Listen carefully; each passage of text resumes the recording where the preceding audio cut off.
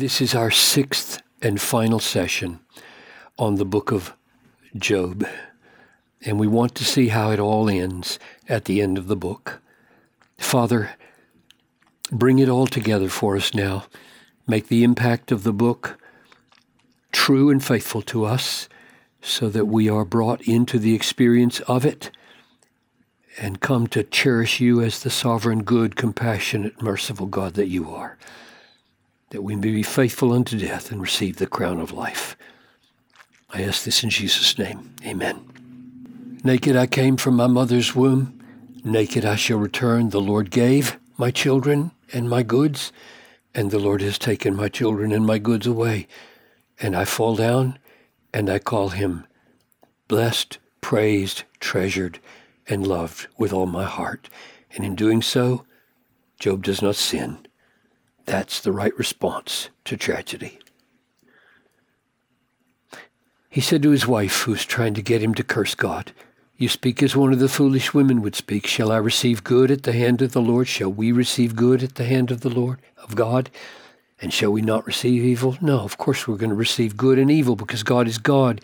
He's not duking it out with Satan, sometimes getting the upper hand and we get good, sometimes not getting the upper hand while Satan does and we get evil. God is not a participant with Satan. He rules Satan. And when he believes that, he doesn't sin. However, things get very hard. The disease lasts a long time, and Job falls into sin with his mouth. God has kindled his wrath against me and counts me as his adversary. God finds occasions against me, counts me as his enemy. Both of those statements are false. God was not Job's enemy, ever. Chapter 40. The Lord said to Job, "Shall a fault finder contend with the Almighty? He who argues with God, let him answer." And Job answered the Lord and said, "Behold, I am of small account. What shall I say to you? How shall I answer you? I lay my hand on my mouth. I have spoken once, I will not answer twice, I will not proceed." Then God speaks more of his majesties in the next two chapters, and he comes to 42:1. Job answered the Lord and said, "I know that you can do all things. No purpose of yours can be thwarted." There's the message of sovereignty from this book. God says, "Who is this that hides counsel without knowledge?" And Job answers, "Therefore I have uttered what I did not understand, things too wonderful for me, which I did not know." God says, "Hear, and I will speak. I will question you, and you will make it known to me."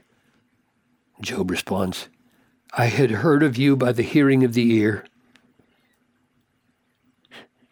Now I see you like I never seen you before. Therefore I despise myself, and I repent in dust and ashes." That's what happens. That's what we should do if we ever accuse God like this, calling God our adversary when he's our precious Father, calling God our enemy. We should repent, and Job repents, and God is so patient, so merciful toward him. What happens now? 42:11, one of the most important verses and one of the most neglected verses in the whole book. "Then came to him all his brothers and sisters, and all who had known him before, and ate bread with him in his house. And they showed him sympathy, comforted him for all the evil that the Lord had brought upon him." This book, not at one moment does the author of this book, or does Job, even in his worst moments, doubt this sentence. God is God. And everything that happens to Job comes from the hand of God. No matter what the role of Satan is as a secondary cause, it comes from the hand of God. And that's the conclusion of the inspired writer, not Job. You might say Job is a mistaken character in this drama. No, he's not, but that's not the point. The point here is this is the writer talking. This is God Almighty, the inspirer of this book, telling us that everything that happened to Job came from God.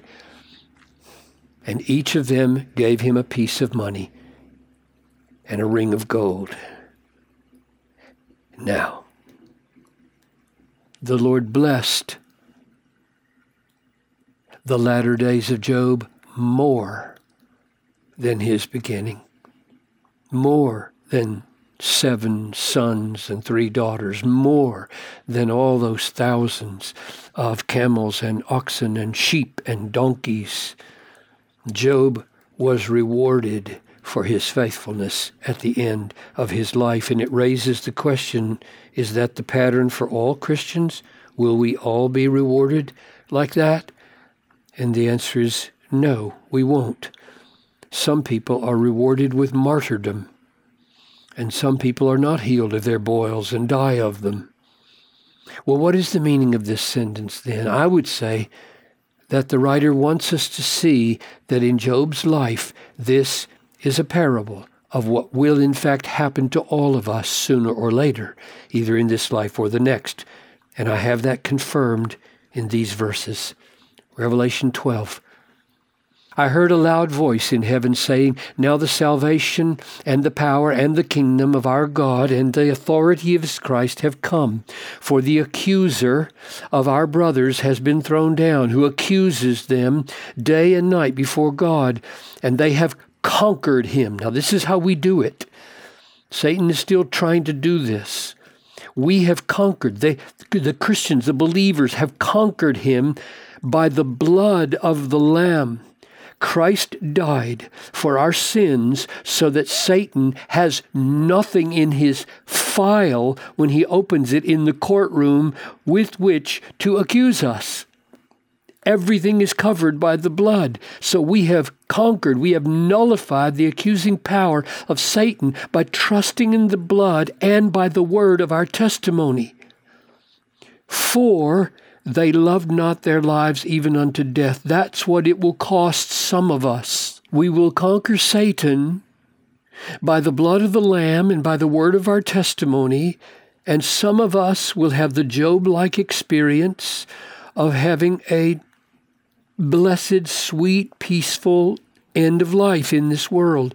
And others of us will have Job's experience on the other side because we love not our lives even unto death.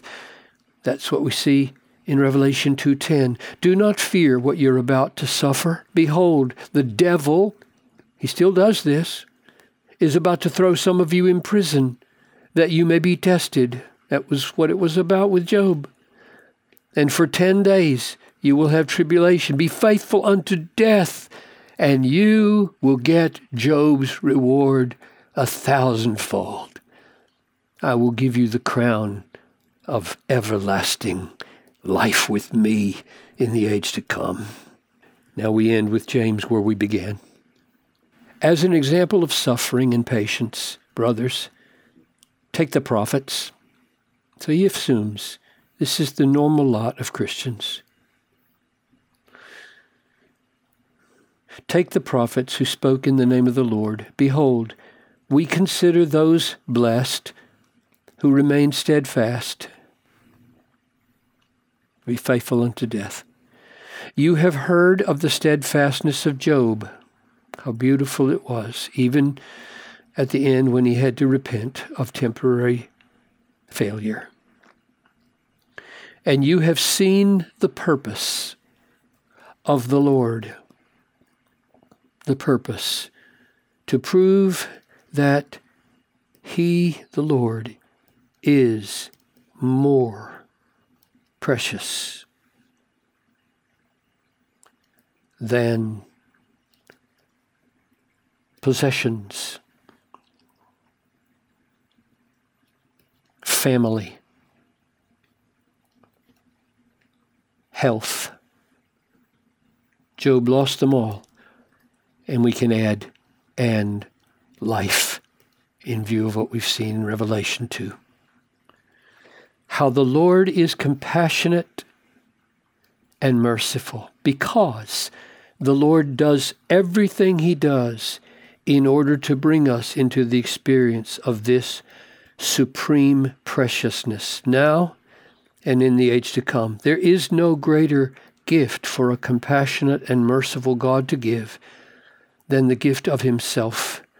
And that is what we will have in eternal life. This is eternal life, that they know you, Father, and your Son, Jesus Christ.